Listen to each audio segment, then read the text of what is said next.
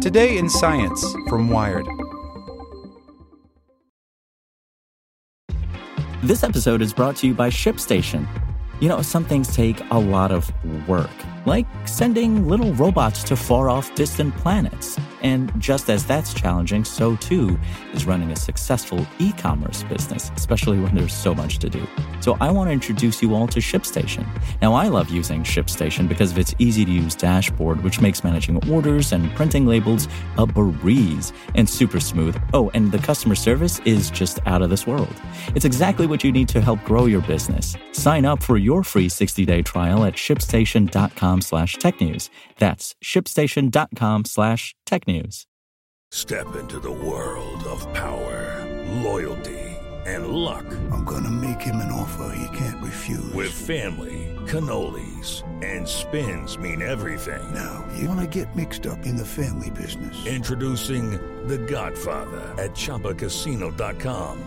Test your luck in the shadowy world of The Godfather slot. Someday, I will call upon you to do a service for me. Play The Godfather, now at ChumbaCasino.com. Welcome to the family. No purchase necessary. VGW Group. Void where prohibited by law. 18+. Terms and conditions apply. Hey there, this is the spoken edition of Wired. Cities turn to other cities for help fighting climate change, by Adam Rogers. Maybe the United States is sticking with the Paris Climate Agreement. Maybe it isn't. But even if the US bails out of the international accord to limit climate change, well, nations aren't the only players. If every city with a population over 100,000 stepped up, they could account for 40% of the reductions required. But that's no small if.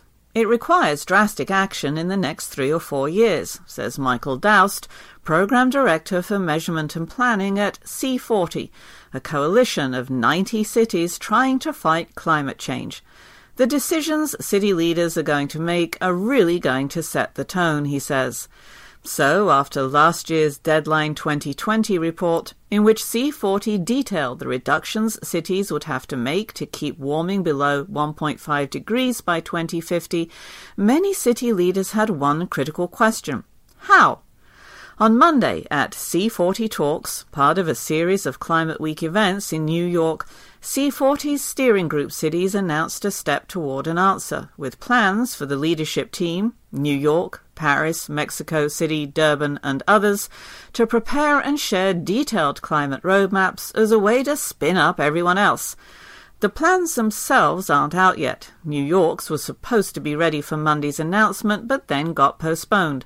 London and Paris's plans are due to be released in the first half of 2018, with the other cities to follow in the second half. As much as cities can be alike in size, topography and economic bracket, in other ways every city is sui generis. So while sharing information is probably the best way to meet Paris reduction goals, it won't be easy. Some cities have very few powers, such as Toronto or London. Cities like San Francisco tend to have more power and influence. The biggest lever is often the ability to decarbonize the electrical grid, but in many cases that power rests with the national government, Doust says. Cities, on the other hand, can often do things like build electric vehicle infrastructure or enforce more energy-efficient building codes. Meanwhile, developing megacities in the global south face different issues than entrenched, practically post-capitalist cities in Europe and North America. Durban and Mexico City's plans are supposed to show that even growing cities like those can make a difference. If human beings are going to limit warming, everyone's going to have to make massive cuts in greenhouse gases. Taking the best ideas from other cities and implementing them might be the best route. Even in advance of the C40 plans, scientists already have some pretty good ideas. The real problem, though, will be knowing if any cities are getting it right. If all you have is a blunt instrument, you can make some dents. You can do the broad transportation policies that lots of cities do. You can poke at building codes, says Kevin Gurney, a biogeochemist at Arizona State University, who studies urban carbon cycles. But if you want to go beyond that, you need more information than is typically available.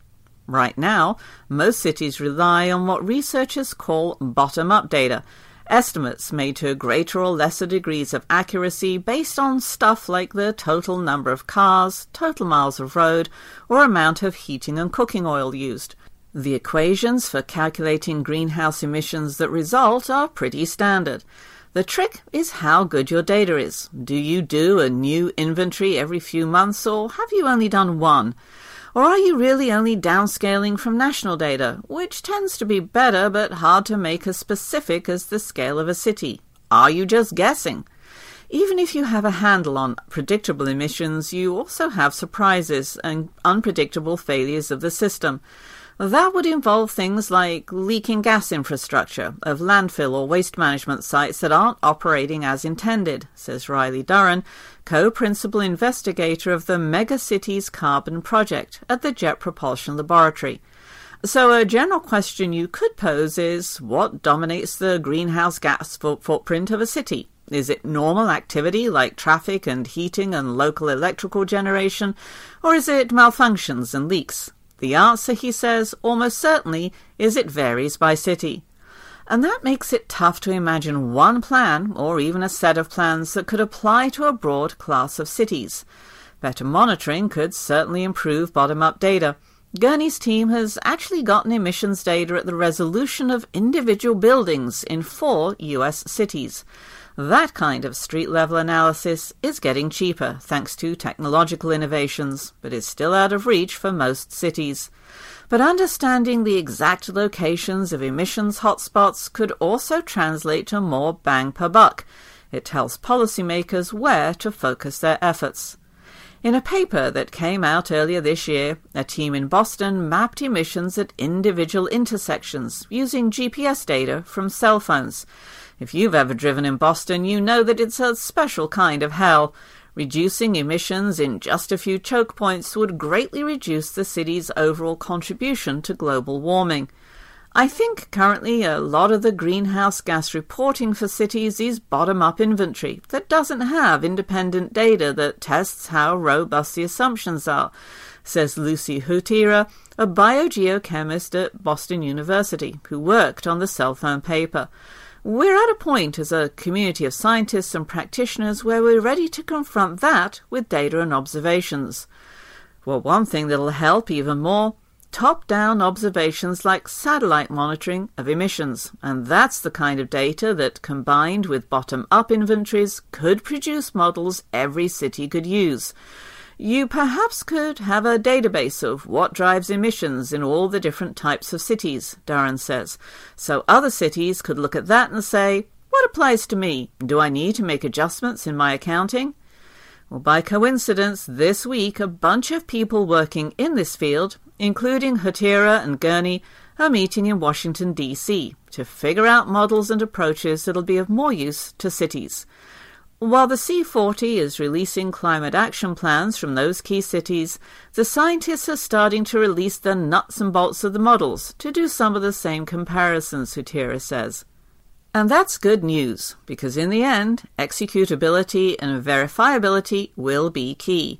All the pledges and coalitions in the world don't matter if cities don't know what they need to do, or can't do it. Being Paris compliant means more than just setting a goal. It's not just a visionary document, but a well-thought-through statement that we can have confidence the city will deliver on, Doust says. That if isn't just big, it's existential. It is Ryan here, and I have a question for you. What do you do when you win? Like, are you a fist pumper, a woohooer, a hand clapper, a high fiver? I kind of like the high five, but if you want to hone in on those winning moves, check out Chumba Casino. At ChumbaCasino.com, choose from hundreds of social casino-style games for your chance to redeem serious cash prizes. There are new game releases weekly, plus free daily bonuses. So don't wait. Start having the most fun ever at ChumbaCasino.com. No purchase necessary. VGW Group. Void where prohibited by law. See terms and conditions. 18+.